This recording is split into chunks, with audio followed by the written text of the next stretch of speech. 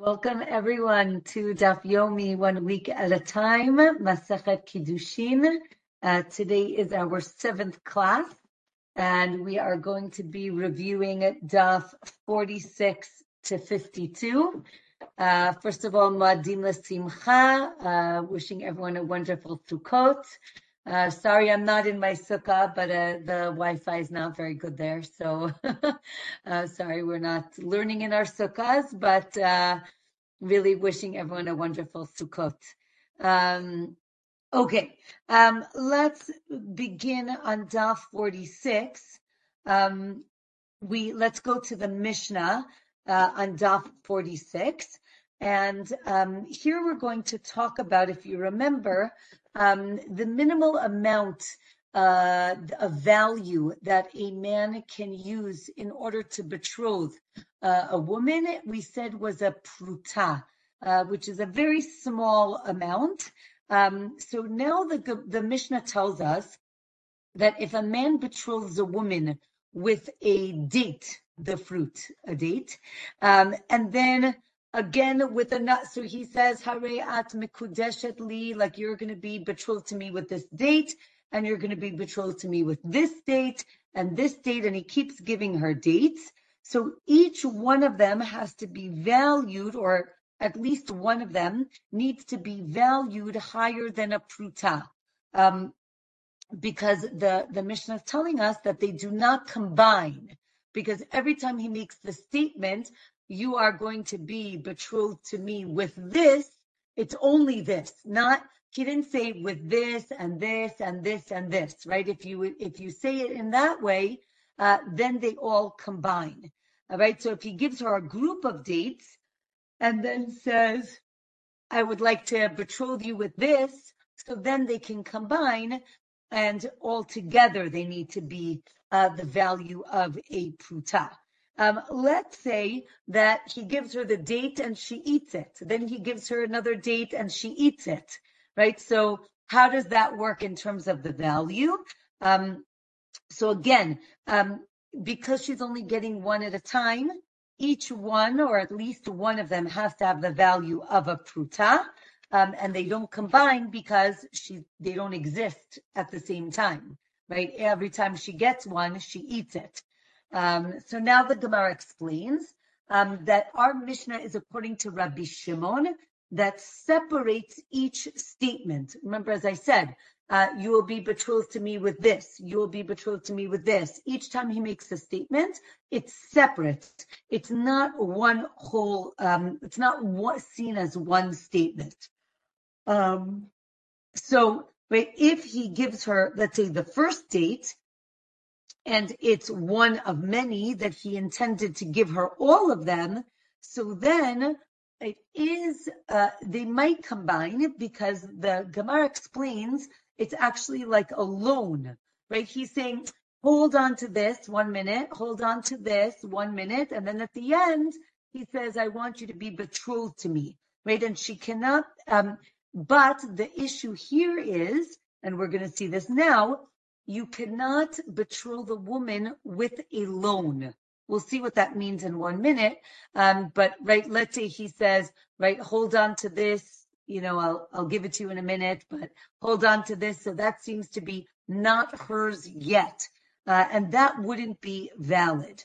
The Gemara talks about the other case where she eats them.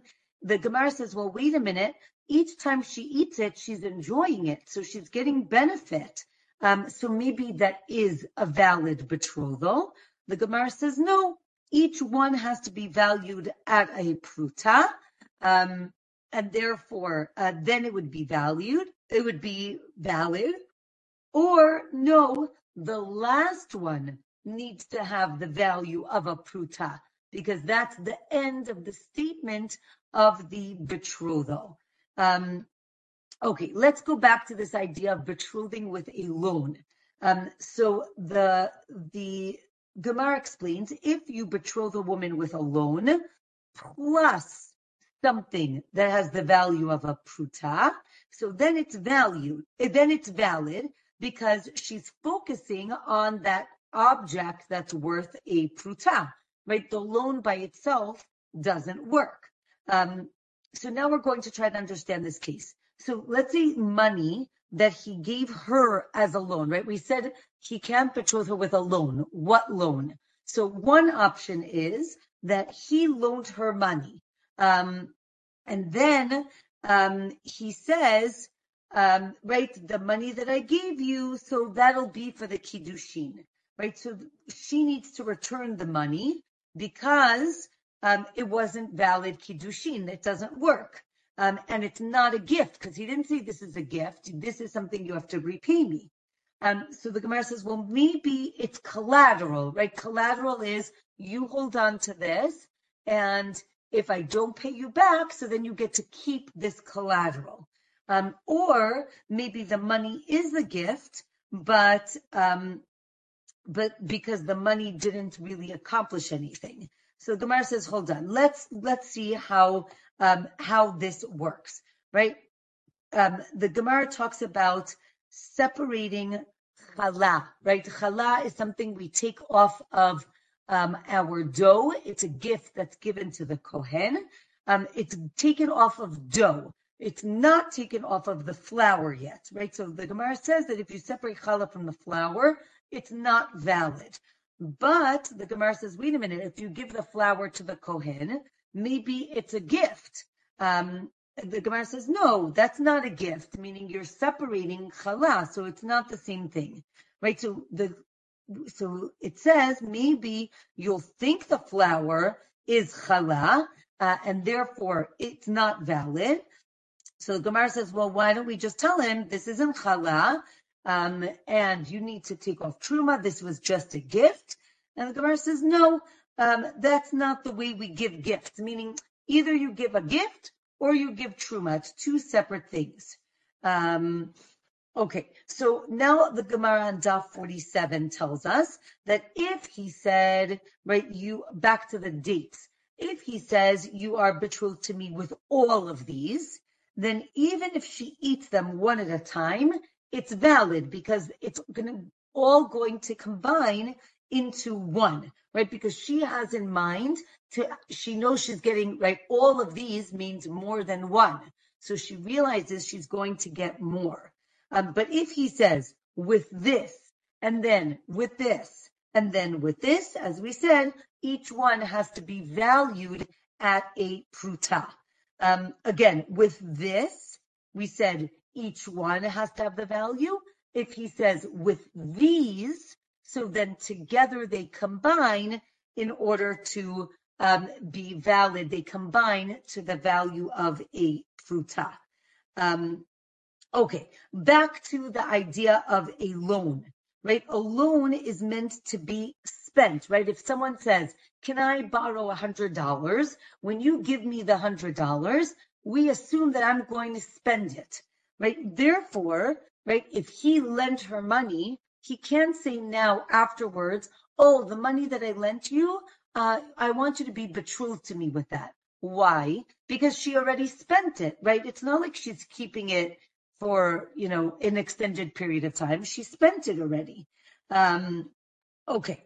The Gemara says, or maybe it does work because maybe the loan isn't, we don't assume that you're going to spend it right away. Maybe you're going to keep it. Maybe you're saving it for a rainy day, and therefore she might have it, and therefore it would be valid. However, the Gemara tells us that you can buy something with a loan, right? Let's say I lend you money, and then I want to buy something or you want to buy something. Hold on. I lend you money, and then I want to buy something from you. I can say, you know what? Don't pay me back the money, and I'll get, right, this, whatever it is that I wanted to buy from you, right? So a loan can be used, right, as a sale, but not for betrothal, not for Kiddushin. Or another option of what this means alone, there's another case. The case is, let's say he says, I want you to be betrothed to me with these, right, $100. But he only gives her 99, right? So then what's that other dollar? right? So maybe that's like a loan, right? Like I'll pay it for you. Don't worry, I'll pay it. I'll pay it back, or I'll pay it to you. So that's the loan, and we're concerned that maybe she'll be embarrassed to ask for the other dollar, and right, therefore she didn't really accept the betrothal because she's not sure she's ever going to get that other dollar. So that's what it could mean alone, and that it's not valid. Or maybe no. What do you mean? $1? I can ask you for $1. So again, it seems that it's as if she lent him this dollar and she accepts Kiddushin. So that maybe that's not the case, right? But what if he says, I want you to be betrothed to me for 100, and I'll give you $100, and he only gives her $1, right? I'll buy you a diamond ring, but here's a bottle cap, right? So meaning not even close to what he said he was going to give her. So then, interestingly enough, the Gemara tells us that that's valid because obviously he's going to give her the other 99 because that's obvious that that's what he's going to give her. And she's not going to be embarrassed to ask, right, where's my diamond ring? You said you were going to give me a diamond ring, because it's obvious that he's going to give it to her. Therefore, that could be valid. Let's say she's holding on to collateral that he gave her. Again, right, she lent him money, he gave her a collateral, so she's holding on to, right, his watch, let's say, and he says, I want to betroth you with the watch that I gave you in collateral. So now the question is, what happens if that collateral was stolen or lost? So if there's at least a pruta left, so that can't be with the watch, but let's say he gives her, right, a pile of apples. So someone stole most of them, but there's one left. So if there's at least a pruta left in her house, so then it's valid. But if not, so no, right? He gave her a watch, the watch was stolen. No, that doesn't count. But now here this Breita says that if he does betroth her with a loan, so then it is valid. But we just said that it's not valid. So we say, no, the loan is like a collateral, right? If there's something left of the loan, so then it would be valid. And if not, so then it wouldn't be valid. Okay. If she accepted responsibility for the collateral, then even if there isn't a pruta, she is betrothed, because the value, it's as if the value is still there, even though the item isn't there yet. Okay, but again, that's collateral. But if it's a loan, even if there is a pruta there, she's not betrothed. Again, the loan doesn't count. The collateral does count. And from here, since we're talking about a loan, the Gemara asks, is a loan seen as if it's in the domain of the lender or of the borrower? Meaning, who owns the collateral while it's in the lender's house, right? Is it that it's the lender's, or is it still the borrower's, right? If it gets lost and the borrower is responsible, so then we see that it's the borrower's and not the lender. But there's a machloket, there's a disagreement if the borrower didn't spend any of the money yet, can the lender ask for the money back, right? Again, whose money is it? Once he lends the money, is it the borrower's, or does it remain the lender's as long as it wasn't spent? Okay, let's say the man says, be betrothed to me with this IOU, right? He has a piece of paper that says, I owe so-and-so money, right? So here the case is, before we had the case where one of them lent the other one money. But let's say he lent money to somebody else, right? And he has an IOU, so meaning it's like a promissory note. So there's a machloket if this is valid, right? It's a loan to somebody else, or the Gemara says, no, maybe the loan is actually to her. right? Or no, the loan is to somebody else.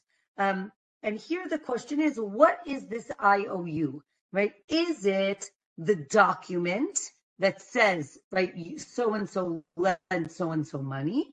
Or maybe we're talking about an oral loan, right? Meaning a verbal loan where nothing was written down, right? So Rebbe says, IOU can be given to somebody else, or no, you have to explicitly write that you need to now pay back so-and-so and not me, right? Meaning you can't just take this promissory note and give it to somebody else.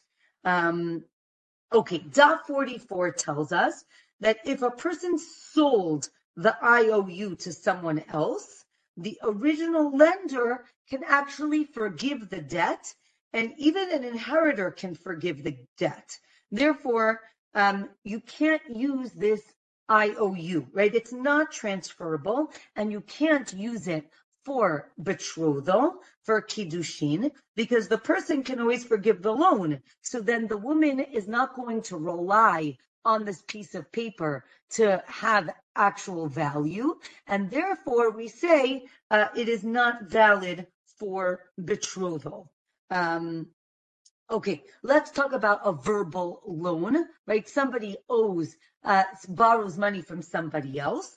If the lender tells the borrower to pay a third party, right? So let's say, Reuven borrows money from Shimon and Shimon owes, right, money to somebody else. He can pay back the other person, but that all has to happen if they say it in front of all of those three people.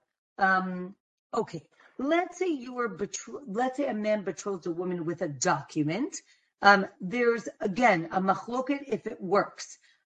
We check if the paper has the value of a pruta, and the Gemara says, no, what are you talking about?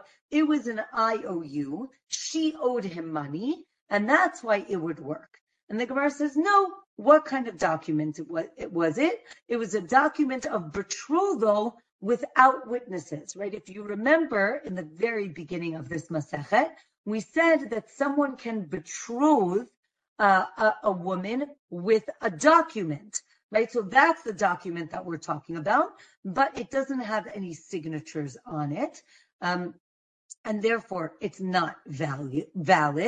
According to Rabbi Meir, you need witnesses to sign this document. Rabbi Eliezer says that it's the witnesses that witness the giving over of the document that make it valid, and not the witnesses on the document. Okay, hold on.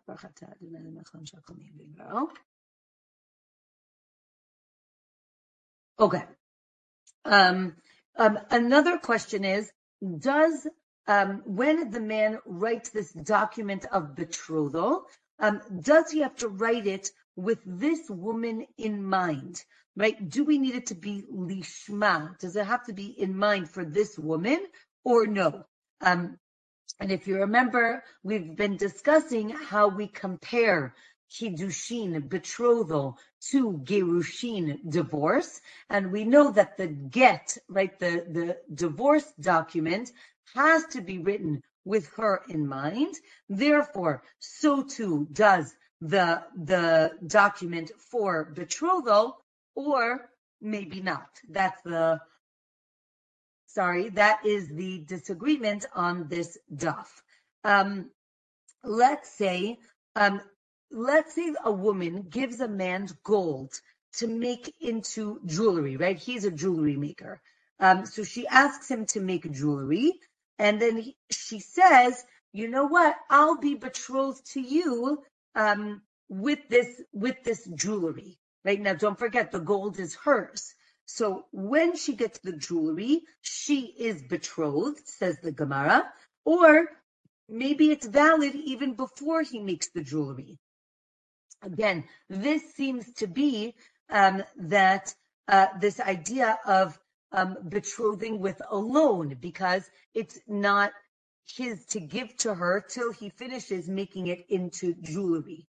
And because of this, the Gemara is going to speak about a craftsman, right? Somebody who makes items, right? So a craftsman, the question is, let's say you ask a person to make you something. Do you owe them money as they're making it for you? Or do you only owe them the money at the end when the actual item is what was created, was made, right? So this is actually a very important machloket of how we understand wages for someone who's being creative, right? Are we buying his work and then the work is throughout the whole time, or are we buying the piece that he makes and that's not available till the end? So the Gemara tells us that a craftsman is owed wages as he's working, not only at the end, right, as he works, so then she already owes him money, and therefore this is like a loan, or no, a loan, as we said, isn't valid Kiddushin, but the machloket is if the craftsman is owed only at the end, right, and therefore it's not a loan, or as he works, and then again, it would be a loan till the end. Again, we're arguing if the craftsman is making the material nicer, so then he actually acquires the object and then he sells it back to you when it's finished, then it would be valid betrothal. It would be a valid kiddushin, right? Even though she gave him the actual gold, right? The materials. When he makes it into something so beautiful, he actually acquires it through all the work that he's done, and then he sells it back. Right? Or maybe the cases where the craftsman added to the materials himself, and then obviously he can use it to betroth her with that, right, extra material. He can't betroth her with work that he did or will do in the future. But as we said, if he adds his own material, so then it would be valid. Okay, Zohar asked about Leah as opposed to Rachel in terms of intent of who he was betrothing. Yes, that is an issue, but we're going to get to that later in the Masechet. So we'll leave that for now. We're going to talk about different intent in what actually right now, but in a different way. Because Zohar, you're talking about he intended to marry this woman and got a different woman. But let's talk about different intent or wrong intent when we're talking about the betrothal itself. So the Mishnah tells us that a person says, I want you to be betrothed to me with this cup of wine. But it turns out that it's actually honey, right? Or the opposite. Or he says, be betrothed to me with this gold. And it turns out that he gives her silver. Or he tells her, I want you to be betrothed to me. You should just know I'm very rich, right? And he turns out that he's poor, right? All of these are invalid kiddushin. They're invalid betrothal because it's, as Zohar mentioned, the intent is wrong, right? And this is not what she thought she was getting gold and she got silver. So no, that's invalid. Or another option is that if it's to her advantage, maybe it would be valid, right? He says, I'm poor. She says, oh, okay, I'll marry you. And he says, oh, no, just kidding. I'm really rich. And she's like, oh, that's amazing, right? So maybe, right? The second opinion is if it's good for her, so great. The first opinion is she accepted certain, right, conditions. That condition was not upheld, and therefore it is invalid. So the Gemara explains this, right? Do we count the cup? First he says, right, be betrothed to me with this cup of wine. Now the cup is a cup. So the cup was still there, just the contents were wrong. Right, so do we count the cup as part of the betrothal process or not, right? So let's say if there's a sale right? If it's wine and it turns out to be vinegar, everybody can pull out because everybody thought they were getting different things. Or maybe the case is we were talking about it's an agent, and they didn't listen to the person who sent them, right? An agent has to listen to the person who sent them, no matter what, right? So let's say she told her agent, accept silver, and he accepts gold, right? Is it valid, right? Did she mean only silver, or did she mean like silver and better, right? And now that it's gold, so okay, maybe that would be great. So here there's a machloket about shlichut, about agency, right? The sender just maybe is giving like a pointer, right? Like you should get the money, right? But if it's more money, so great, get more money, right? Or was the sender being extremely particular? I wanted silver. I didn't want gold. I didn't want you to get that to me. Right, so here, daf 49, the Gemara talks about again shlichut, and is the shaliach particular about what they're saying, or just giving an idea, an estimate, right? So let's say a woman told her agent to get a get from a certain right, in a certain place and not in this place. Right, we did this in Gittin. Is it valid or not? Right, so the question is, would she care or not? Let's say she had monetary benefit, so then it would be valid. But if it's, let's say, a benefit of lineage, then maybe it's not valid, meaning he says he's a Kohen and really he's a Levi, right? So again, this is not what she agreed to. Right? Let's say he says, I have a daughter, or I have a maidservant who can help in the house. That seems to be monetary benefit. Or maybe this is about lineage, like how important is he? Right? He says he's a reader. If he's, what does it mean, a reader? That he can read this is like someone who can read the Torah. So if he can read 3 verses, 3 psukim in the shul, so then it's valid, right? Or he needs to be able to translate it, or he needs to be able to read from other books in the Tanakh. And now the Gemara defines different words, right? If he says, I want you to be betrothed to me because I'm a learner, what does learner mean? I learn laws, I learn the law, the different types of laws from the Sifri, from the Tosefta. If he says he's a student, it means that if you ask me a question about what I'm learning, I can answer it. If he says he's a chacham, a wise person, you can ask him maybe about wise things. You can ask advice. If he says he's gibor, so the Gemara says it doesn't mean that he has to be the most wise or the most mighty. It just means he has to be, mightier maybe than other people. Wealthy, he doesn't have to be the richest person. It has to be that the people in the city give him honor. If he says that he's a tzaddik, right? Tzaddik means righteous. So even if he's actually evil, it's valid, because as long as he thinks about doing repentance, doing tshuva, so then you're considered a tzaddik. Remember last week we talked about that God accepts tshuva, repentance at any point. So if you say you're a tzaddik and you do tshuva, so then that's great. Let's say he says, be betrothed to me because I'm a rasha, I'm terrible, right? Even if he's a tzaddik, it's valid, because maybe he thought about something negative. So that would make him less than perfect, as one would say. From here, we have a very long list. I'm not going to read all of it.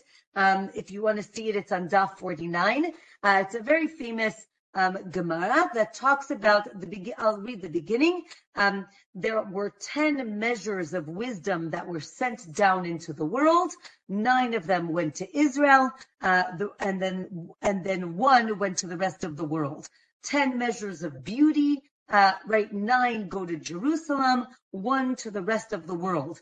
And it goes through many different things, wealth and poverty and arrogance. might and sorcery and all these different things, and how like there was one nation that gets the most, and then like the rest of the world gets the rest of it. A famous one, maybe an infamous one, is 10 measures of speech came down to the world. 9 of them went to women because women like to talk a lot, and 1 went to the rest of the world. I would like to say women like to learn a lot, and that's where it went. Anyway, so it's a long list. It's very interesting. So that is on Daf 49. Okay, let's say the next Mishnah. Let's say the man says, "Be betrothed to me. I'm a Kohen," but really he's a Levi, right? He's a Natin. He doesn't know where he comes from, but really he's a Mamzer. He knows that he's from a forbidden relationship. He says he's from the big city, but really he's from the small city. He says my house is close to the bathhouse, but it's really far. He says he has a daughter or a son. Again, all of these are invalid. And because again he's misleading the woman, and here's an interesting point. I mean, it's all interesting, but here the Mishnah says, even if she says, I thought, right, I don't care, I want to be betrothed to him no matter what, it's still invalid, because again this seems to be saying that the betrothal is like a condition. The condition is false, right? Again, I'm a Kohen, but really you're a Levi. You said the wrong thing, and therefore it is invalid. Even if she says, I don't care, I love him, I want to marry him, great, you can marry him, but he needs to betroth you again in the proper way. And if she, again, all of this was him misleading her, so too if she misleads him, it is also invalid, right? If he thinks that she's one way, but really she's not, it is also invalid. Okay, so since we're talking about the validity of, I guess, intention, the Gemara tells us a story of a person who sold all of his possessions because he was moving to Israel, right? He says a big yard sale. He doesn't say that he's moving to Israel, but he knows he's moving to Israel. He just says, right, going out of business sale, and then he ends up not going to Israel. So then he cannot go back to the person and say, I want all my things back. And from here, the Gemara is talking about something called, in Hebrew, it's called Dvarim Shebalev. Dvarim Shebalev means things that you're thinking about, but you didn't express. Just because you're thinking about something doesn't make them valid, meaning because nobody else knows what you're thinking. So Daf 50 tells us, right, again, if someone verbalized that they will bring a korban, right, a sacrifice, so then it's valid, even if in his heart he doesn't want to, right? We don't count what's in your heart, which is interesting because we always talk about intent. But here we're saying if you clearly verbalize something, we go with what you've said and not what you're thinking, right? And we've seen this before, right? Forcing somebody to do something that they don't maybe necessarily want to do, but as long as they do it, it's valid, right? However, right, another case, if the person sold all their possessions and they told the people, right, they did it because they were moving, and then they can't, and then they can't go back on the sale if they don't move. But if he moved and then he returned because he couldn't make it, he can ask for things back because he said, right, I'm selling you my couch because I'm moving to Israel. Okay, next Mishnah. A man says to an agent, go and betroth this woman for me in that city, right? And then the agent goes to a different city. It is invalid. We actually saw this in Gittin, if you remember. If he says, right? She lives in Tel Aviv, and then he finds her in a different city. He can do it in the other city because he didn't say you have to betroth her in the city. He just said she lives in the other city. So the Gemara says again the same thing with divorce. We need both of these mishnayot because one is important to tell us that with divorce that's the case, and also for betrothal. Next Mishnah, a man betroths a woman on condition that she doesn't have any vows, right? She didn't take any vows, and it turns out that she does, so it's invalid, the betrothal, because he made this condition. If he didn't say anything, and then he finds out that she has vows, so the betrothal isn't invalid because he didn't make that the condition of the betrothal, but he can divorce her without paying her ktuva money. Let's say he betroths her on condition that she doesn't have any blemishes, and it turns out that she does. It's invalid. If he doesn't say anything and finds blemishes, so then he can divorce her without paying her ktuva. Again, we learned this actually in Ketuvot, so this is a good review for this Mishnah as well. Next Mishnah, a man betroths two women at the same time with one pruta, not one pruta each, but one pruta total. Or he gives one woman less than a pruta. So even if he sends gifts afterwards, right, after this pretend or right, not such a good betrothal, so even if he sends her a gift afterwards, the gift doesn't count as part of the betrothal, and therefore it's invalid, right? We don't see the gift as part of the Kiddushin, as part of the betrothal. Also, if he betrothed her when he was a minor, which he's not allowed to do, if he then grew up and sent her presents, that does not count as a new betrothal and it's invalid. So now the Gemara explains, even if he thinks it works, it doesn't work. And the Gemara tells us we need all three of the cases in the Mishnah because each one of them, again, you might think that one of them works but not the other. So the Mishnah tells us that none of these cases work. Let's say that the couple was set up, right? They went on a few blind dates, and then he sends her gifts. So those gifts could be seen as betrothal, right? Because they were already dating, and he now sends her gifts. Or we say, no, it's not viewed as Kiddushin because he didn't say, I want to betroth you, right? He doesn't say, Harei at mikudeshet li, and therefore it doesn't work. If there was a betrothal and then he sent gifts, if they live in a place that there's a custom to do this, so then we see the gift as part of the betrothal process. But if not, so then no. Okay, next Mishnah. If a person betroths a woman and her daughter at the same time. Now, this is going to take you all the way back to Yevamot. If you remember, a man is not allowed to be married to a woman and her daughter. So if he tries to betroth both of them at the same time, neither of them are betrothed.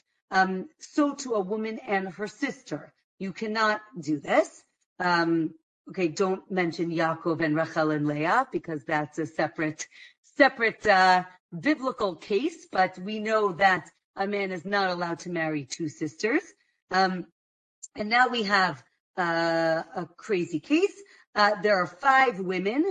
Of the 5, 2 of them are sisters, and a man takes a basket of figs, and it was actually their figs, and the figs were Shvi'it, meaning it was a Shemitah year, so it was Shemitah produce, and then a man gave it to these girls, but one of them accepts the basket, and he says, you are all betrothed to me with this basket, So the sisters are not betrothed because they can't be, but everyone else is. So we're going to see how this works. So the Gemara says, okay, go back to the mother and the daughter case. You can't betroth people who are forbidden to be married at the same time, even though the verse really speaks about it one after the other, meaning you marry a woman, you now can't go and marry her daughter or her sister. And so our Mishnah seems to teach us that if there's something that you can't do one after the other, you also can't do it simultaneously. Meaning you might think that when he betroths the two women, at least one of them should be able to be betrothed because one of them is okay. So the Gemara says, no, our Mishnah is teaching that because it can't be done one after the other, it can't be done simultaneously. However, on Daf 51, the Gemara tells us that there are exceptions to this. With maaser, with tithes, if you give more than 10%, then only 10% is seen as the tithe, and therefore, if you give more than that, this would ruin everything because part of it is now not a tithe, it's not maaser, but the rest of the food is okay, right? But how does this work? Because again, the Gemara explains that this is a very specific case because with maaser, you can kind of sanctify half of each kernel. So every kernel, like only half of it is sanctified and the other half is not. And therefore it would be valid enough to make the rest of the food able to be eaten. But you can't betroth half a woman, and therefore it doesn't work for Kiddushin. The same thing with the tithe of animals. You could make like a mistake, and instead of only separating the 10th animal, what if you separated the 9th animal? Those also become sanctified. Okay, let's say he betroths a woman or her daughter or one out of the two sisters. So then it does work, right? Again, only one of them does work. But now let's say he doesn't remember which one, right? We have a mother and the daughter. He betrothed one of them, but he doesn't know which one. So because you can't marry now either of them, because one of them is the fiance and the other one isn't. So now because he can't marry either of them, so then both of them are invalid, right? The way the Gemara explains it is if you can't have relations with one of the women, so both of the women are now forbidden to him. But what about our case in the Mishnah with the 5 girls? 2 of them were sisters. So if the case was where he said, one of you is betrothed to me, right? Maybe that was the case. Or he said, right, the one who is permitted to me is betrothed to me. So that's why it would be valid. And the sisters are not valid. Let's say a man betrothed one of his daughters, right, to somebody else, but he doesn't remember which one, right? So he doesn't specify which one. So it only applies to the minors, right? Because he can betroth his minor daughters, not the adults.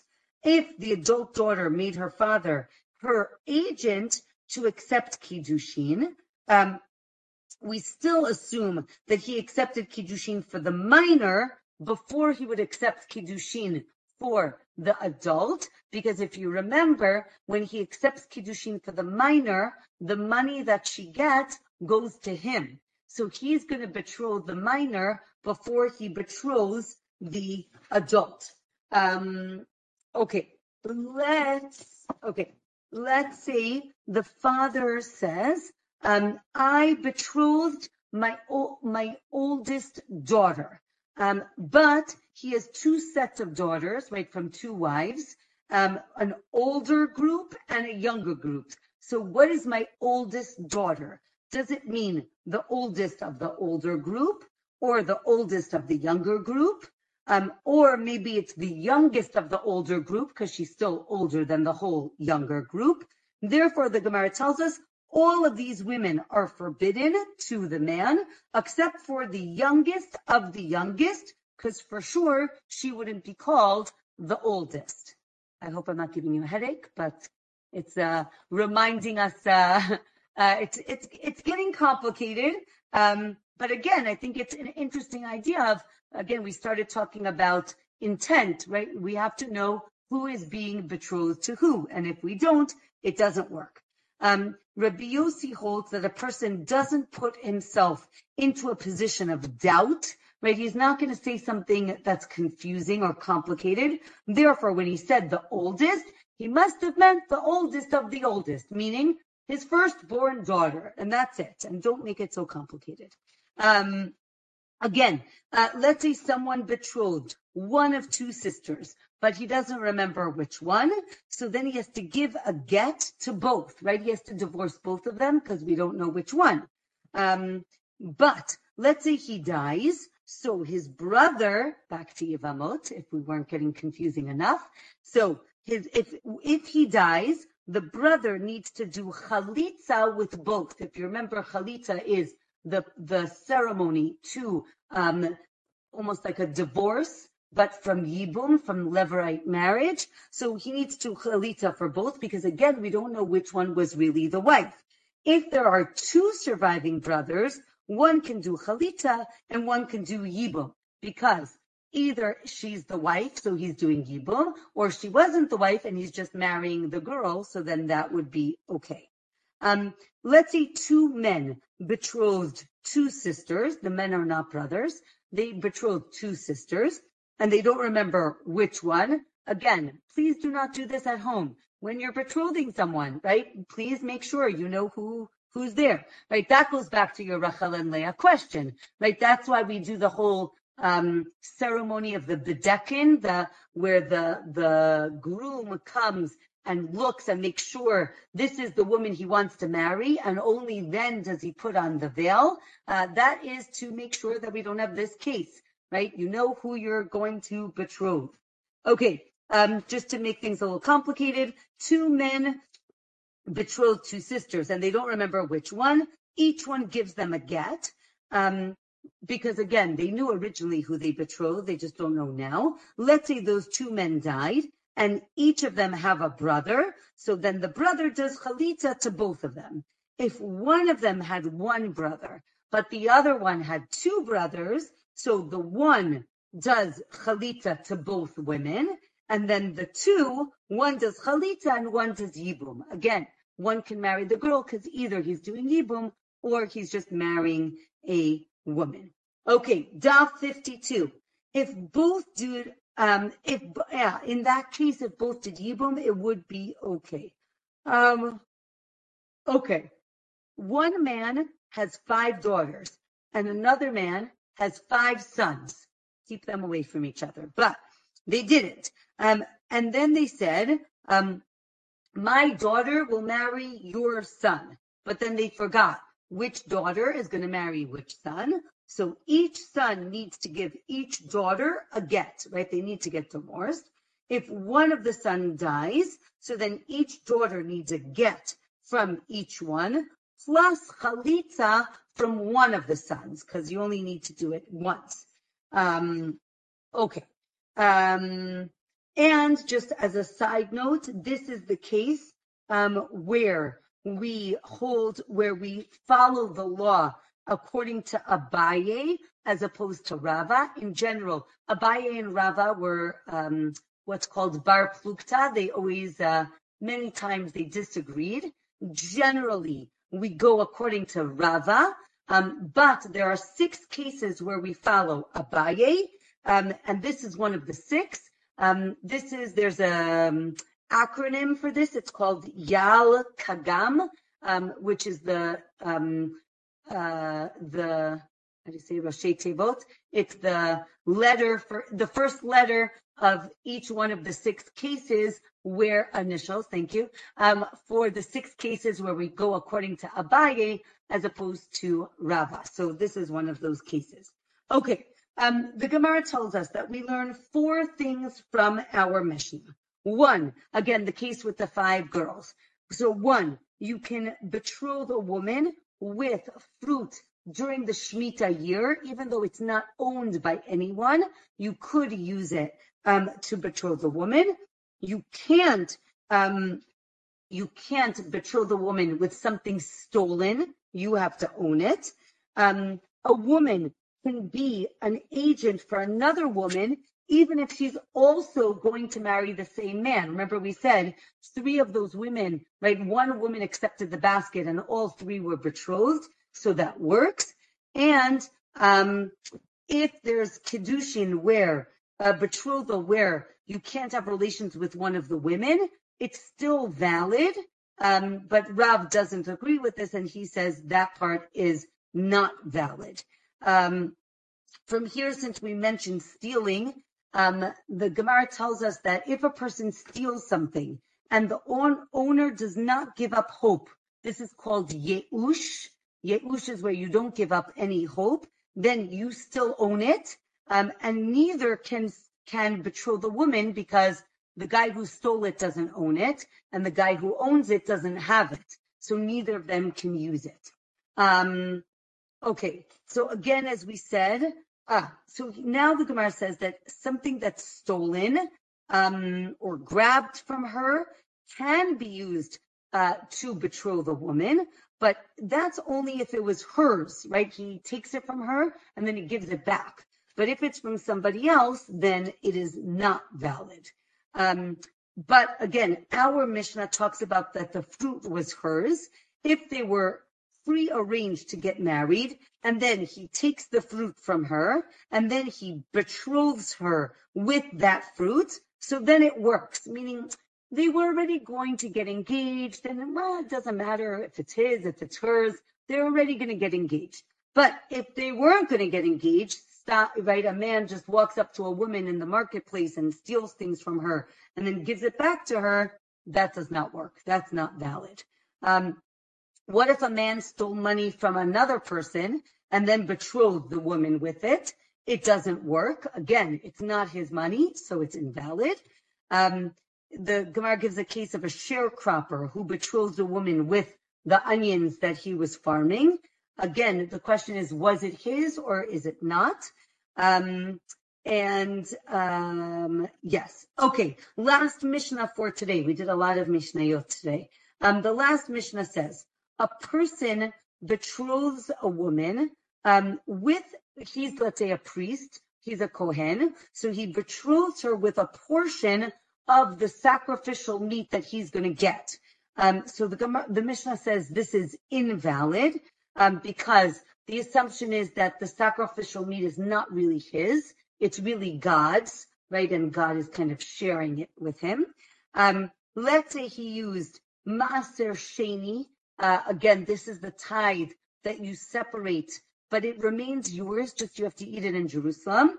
It's still invalid. Or if you did it by accident, it's invalid, but if you did it on purpose, it works.